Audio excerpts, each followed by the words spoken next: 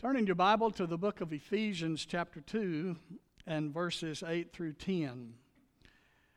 When she sang that song, I thought about the psalm for this morning from Psalm 145.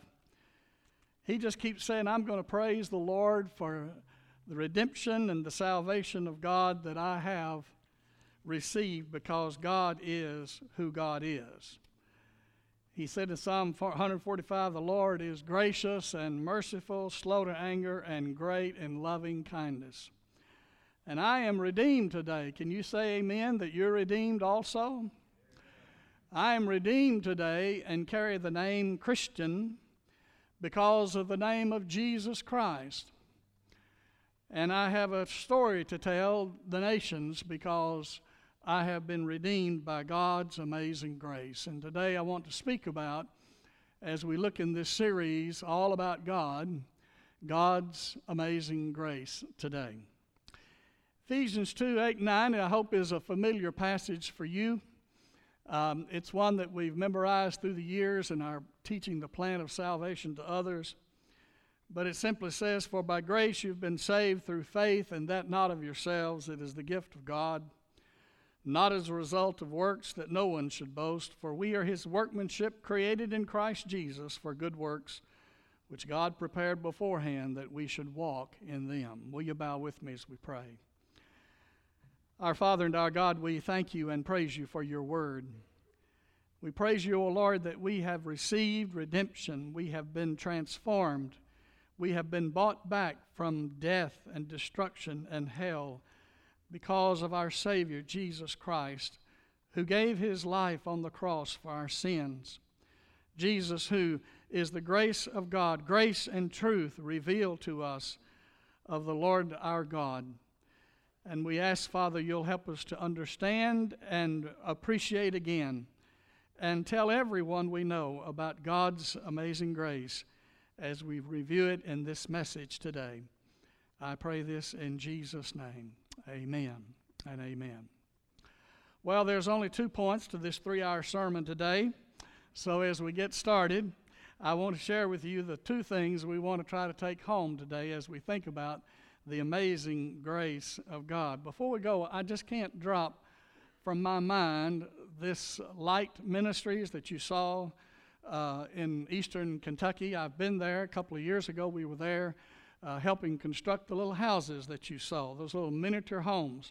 They're in a circle, and their goal, these are down in the holler like, in a flat where a creek runs through down there, and the hope is to have about 20 of those built. Now, I know nothing about construction, and so my part was to pray and stay out of the way. But I went and learned to put a doorknob on one of those houses. So one of those houses got a doorknob on it that I put on there. But I'm here to tell you it's an amazing work of God's amazing grace, how God has taken the lives. You know, drugs is destroying our nation. Drugs is destroying your family, your kids, your grandkids, your friends, your colleagues, people that you work with. Drugs is destroying our country. Drugs and alcoholism is destroying the fabric of every family.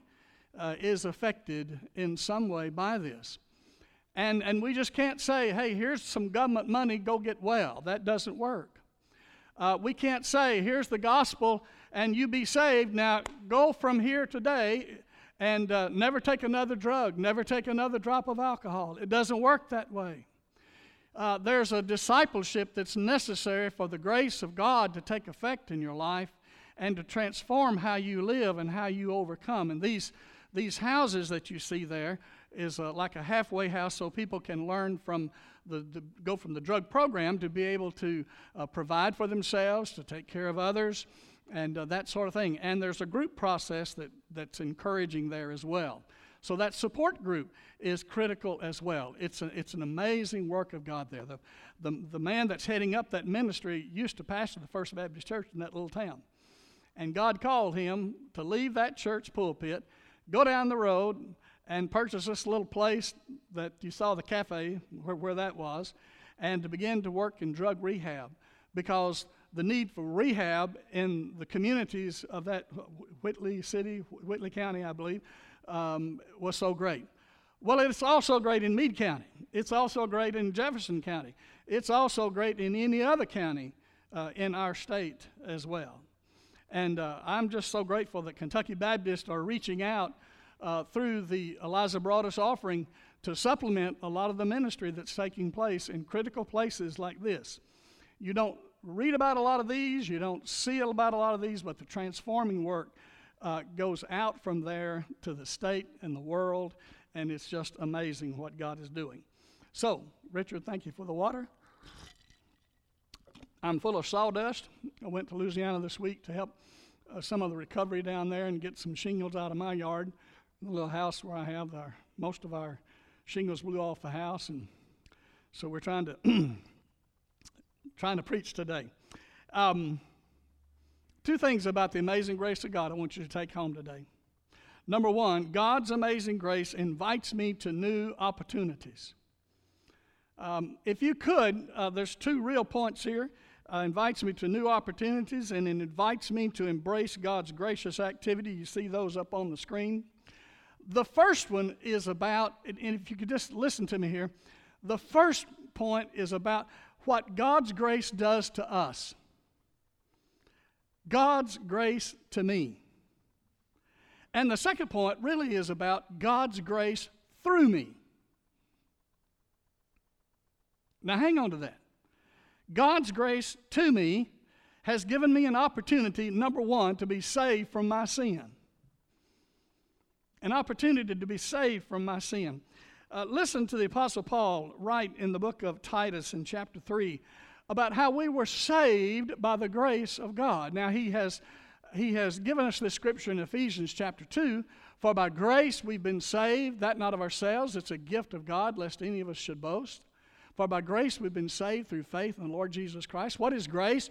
Grace is simply what God gives to us that we don't deserve. And God has supplied everything we need to be saved from our sin.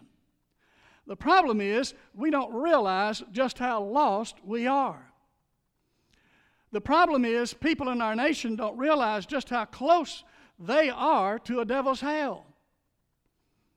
Now, when I was in Louisiana this week, I didn't take any pictures because I didn't think it'd show great respect, but you've seen the photos of the trees that are on the homes of people where people live. There's only one person that actually was killed down in Leesville, Louisiana, when the tree fell on their house. A 14-year-old passed away.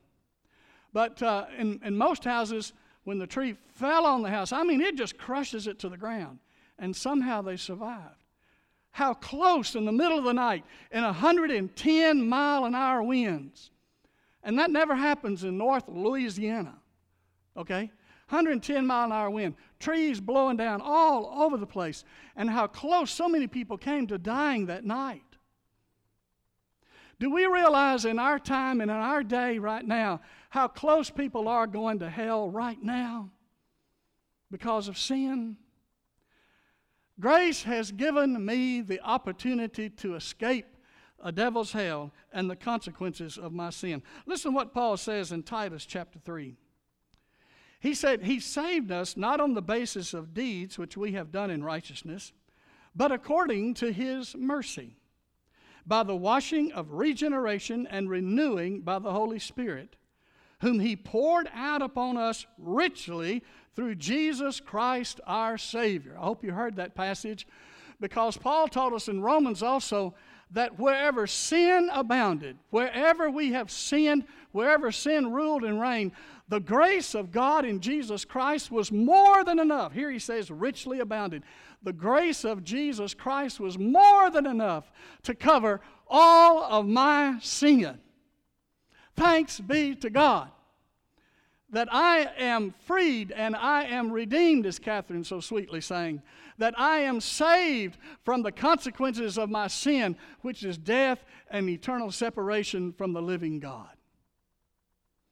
This is a day in which we live, and we're so distracted by the things of the world, the temptations of the world, the entertainment of the world, the fleshly desires of this world, the hedonism. Folks, we live in a hedonistic day. It's all about pleasure, and it's all about me. And that's what hell is really all about. I don't know, for some reason God is leading me today to talk more about the surety that there is a place called hell. And that God, in His love, has come to us in Jesus Christ and has given to us His very life that we might be redeemed and saved from a devil's hell. Oh, the grace of God. How can you describe it except to sing it? Richard said I was going to sing, but I'm not going to sing by myself. You sang with me. Amazing grace, how sweet the sound that saved a what?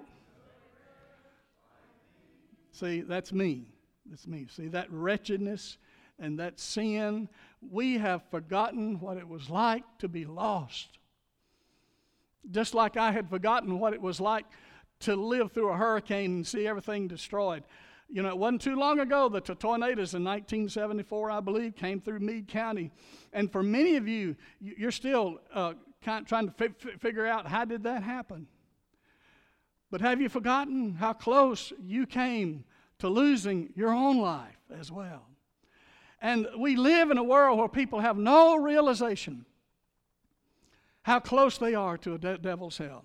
And when people die today without Jesus Christ, they die without salvation. And it is the grace of God that says to me, I'm going to give you one more opportunity. I'm going to give you one more opportunity to miss hell. Because see, according to the parable of the rich man that Jesus gave, he lifted up his eyes in hell. People in hell don't want you to come there. People in hell don't want any. People in hell want you to get saved. The rich man in hell said, go tell my brothers about this awful place that they won't ever come here. Isn't that amazing? People in hell want you to be saved. Think about that. Oh, in the world that we live in, we're trying to do, it's not just about missions, it's about souls that are lost and going to hell. And that's our charge, that's our call. And I'm going to give to that. I'm going to give a little more this year because I've seen with my own eyes the transformation that takes place when people are redeemed from the demons of drugs and the demons of alcohol, the demons of pornography. Did you know that that's the most guarded secret of today is the evil of pornography? And some of you may be caught in that cycle and are having a hard time getting away from it. And you need to know that the longer you stay on there, the harder it is to get away from there. It has a one study we did told us that what it does to the brain has more impact and addiction than drugs or alcohol. And so that's hard to believe. No, that's what we're told. That's how we're trained. God's amazing grace invites me to new opportunities. One, the opportunity to be saved, and two, the opportunity to continue my walk with Christ. I love being with my brother. We exchanged sermons down there, and he said, you ever preach a sermon on the REs in the Bible? And I said, what do you mean the REs? And I said, Lord, help me to work this into today's message because this is great. The opportunity to walk to continue my walk with Christ. See, it's one thing to be saved, but it's another thing to continue to walk with Jesus. So many people will get saved and get baptized and never come back to church again. And I wonder, what is your relationship to God? What is your walk? How is that going? And the good news of God's grace is I can be lured away from the Lord by all those temptations that I named earlier. All those hedonistic things that I named earlier, Paul calls them life according to the flesh. That's what he calls it. The good news is for the believer, you and me, sitting here listening to this gospel that know the Lord Jesus Christ. The good news for us is we can be restored and continue that walk with Jesus Christ. Think about it. The new starts, the new opportunities that God gives us when we walk with Jesus Christ is given to us by His grace.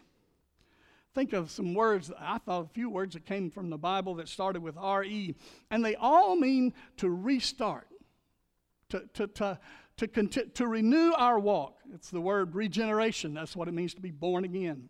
Restore, that means coming back and being restored to sonship, the lost son. To be revived, that's a great Bible word, to be revived. To be redeemed, to repent, to renew, and to return. These are all words, if you will, that say the grace of God invites you and welcomes you to his throne of mercy. You remember when the high priest gave the sacrifice in the temple, and he offered the blood of the lamb on the mercy seat for all the sins of the people. God is offering at the cross a renewal for every believer that's been tempted to stray away, and to say, you can come back to me and we can be restored and we can have joy again. And that's the amazing thing of God's grace. He never gives up. He never gives up. And his grace never gives out. God just keeps lavishly, that's the word he used here in Titus, richly, lavishly poured upon us his grace. So the question is, as we think about God's grace to each of us, and the new opportunities that he invites us to be renewed, to continue our walk with him, or to start with him, to be saved, is to ask this question: are we going with Jesus in the life we are now living? Are you with Jesus? Have you joined up with Jesus? So often we say, God, go with me. Jesus says, what? Come follow me. You hear that? Are we going with Jesus? Oswald Chambers, you've read that book, My Highest for His Utmost, My Utmost for His Highest. He says, watch when God shifts your circumstances and see whether you're going with Jesus or you're siding with the world, the flesh, or the devil. Are you going with Jesus? I'm glad you're here this morning. I just couldn't wait to get back here today and see you and fellowship with you. And thank God for this wonderful congregation, Ekron Baptist Church. And I want to pray with you as we go forward together in the future to talk about and to think about how God is going to use this church to accomplish his mission of redemption and grace in the future. And that we would join him, that we would follow him and join him in all that he is doing. So number one, God's grace invites me to new opportunities. Number two, God's grace invites me to embrace God's gracious activity in my life. God is doing a work in my life, and sometimes it's hard to see. Sometimes we are overwhelmed with loss and grief. We're overwhelmed with our own backsliding. We're overwhelmed with troubles at work and troubles at school and problems with just trying to get through life and just doing the best we can. This COVID crisis that we're in is just a great example, I think, of how the church is challenged to continue to follow Jesus and to continue to be faithful to Jesus Christ and to glorify him in every way that we can. And the secret is this: to allow the grace of God not only to come in me and empower me, but to live through me. To live through me to others. One way God's grace is living through me is called spiritual formation of who I am and my soul. Here the Apostle Paul put it this way. 1 Corinthians chapter 15, he says, by the grace of God, I am what I am. By the grace of God, I am what I am. Paul says, if I have a reason to brag, I've got all kinds of credentials, I've got all kinds of reasons to brag. But he said, I didn't become who I am by myself. It was God's gracious activity on my life. By the grace of God, I am what I am, and His grace toward me was not in vain. On the contrary, He says, now I worked harder than any of them, though it was not I, but the grace of God that is with me. Now, I want to give you something. If you're taking notes, write this down and ponder it during the week. Ponder it during the week. As God forms you into being like Jesus through the circumstances that you're going through. Sometimes we get confused about God's grace, and we think, and God's activity in our life, we think, well, I've done this and I've done that for the Lord, and I've done this for the Lord, and I've done that for the Lord. How come I don't feel happy? How come I am not rejoicing like others? How come I'm so blue and I'm so sad, and yet I work so hard in the church for the Lord? I know a lot of Baptists that have been there. You've heard me say it before. Mary had a little lamb, could have been a sheep, joined a Baptist church, and what? Died for lack of sleep. You've been there. And some of you are just wore out. And some of you have rested long enough. It's time to get back in the game. And some of you are so frustrated because you've lived for the Lord, and yet you feel like there's still something missing. Here's the problem. You're not embracing God's grace in your life. You're trying to earn God's grace in your life. Think about that. Dallas Willard says it this way. Anybody read after him? Anybody read his books? He's passed on to be with the Lord now. He's written several great works. And here's the little quote that comes from him. God's grace, y'all writing this down? Now I'm serious, folks, come on. I want you to get this. I want you to take this home. This will transform your life. God's grace is not opposed to effort. Paul said, I worked harder than any of the rest of them. God's grace is opposed to earning. Do you think you have earned the accolades you receive from other people? Do you think you deserve the recognition that you see others get? We live a lot of our Christian life trying to earn our blessings from God. If I've done this much for God, surely He's going to do this much for me. A lot of Christians are living with that earn it mentality. And folks, you cannot earn the grace of God.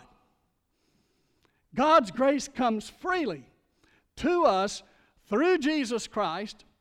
Christ has ascended into heaven. How does God's grace live in us now? By His Holy Spirit. So Christ is still in us, walking with us, and us hopefully walking with Him. God's grace is not opposed to effort. God's grace is opposed to earning. The more you try to earn the grace of God, the more frustrated you're going to be. Let me save you some stress. Let the Bible save you some stress. The grace of God is something you can only say, I am what I am by the grace of God. I have what I have by the grace of God. I've come where I've come by the grace of God. And I will do whatever God wants me to do by the grace of God. I am powerless to do God's work on my own. You are powerless to do God's work on your own. But Paul said, by the grace of God, we have not only a transformation of our soul, but also a preservation of our soul as well. Here's how Paul learned it. He prayed 3 times, God, take this thorn that's in my flesh away from me. I don't know what the problem was and why he had to deal with it, but it just plagued him all his ministry.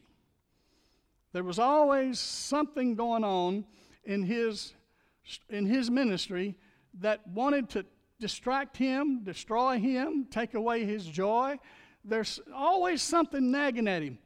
You ever feel like that? You ever feel like that? That there's just something nagging on you, trying to get you to quit serving the Lord, trying to destroy you, trying to take you down, trying to divert you away from what God wants for you. You ever struggle with that? Well, welcome to the Christian faith.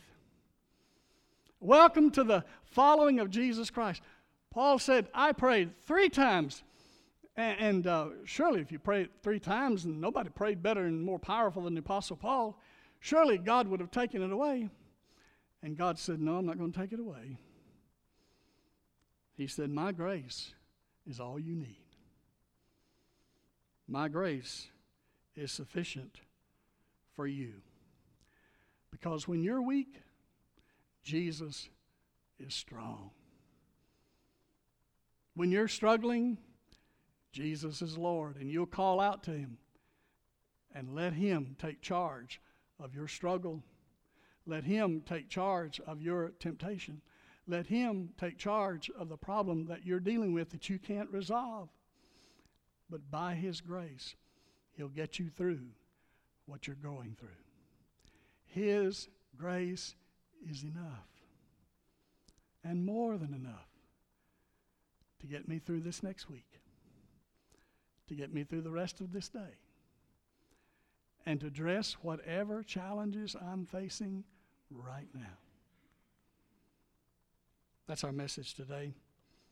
God's grace to me, he invites me to new opportunities. God's grace through me, he invites me to embrace God's gracious activity. When times are the toughest, when times are the worst, God is at his best.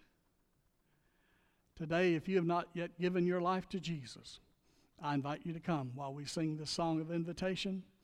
I invite you to come and declare that Christ, you're giving your life to the Lord, and we'll pray with you and help you to make that step of faith, that next step, whatever you need to do. Or if you need to unite with our church from a sister church, or a church of like faith and order, as we say, we invite you to come as well. Let's stand together. Let's bow our heads together as we pray. Our Father and our God, we thank you for your Spirit that moves in us to transform us by your grace. Thank you, the Lord, that your grace is more than abundant, more than we need to get through what we're going through, and to be used of you when we're the weakest, when we've stumbled, when we need to renew our relationship with you. Lord, help us to be faithful and go where you go, join you in your activity, and follow you faithfully. I pray this in Jesus' name. Amen. You've been listening to the Sunday morning worship service of the Ekron Baptist Church. You too can accept the eternal life offered by Jesus Christ. First, admit that you are a sinner. Then believe that Jesus Christ can forgive you of your sins and ask him to come into your heart and change your life. Then confess your faith in Jesus Christ as your Savior and Lord. If you've made this decision today, write to us at the Ekron Baptist Church, 2775 Hayesville Road, Ekron, Kentucky, 40117. If you're looking for a church home, we invite you to be a part of our growing family with programs and Bible studies for all ages. Join us next Sunday at 11 a.m. for morning worship from the Ekron Baptist Church. Until that time, may God bless.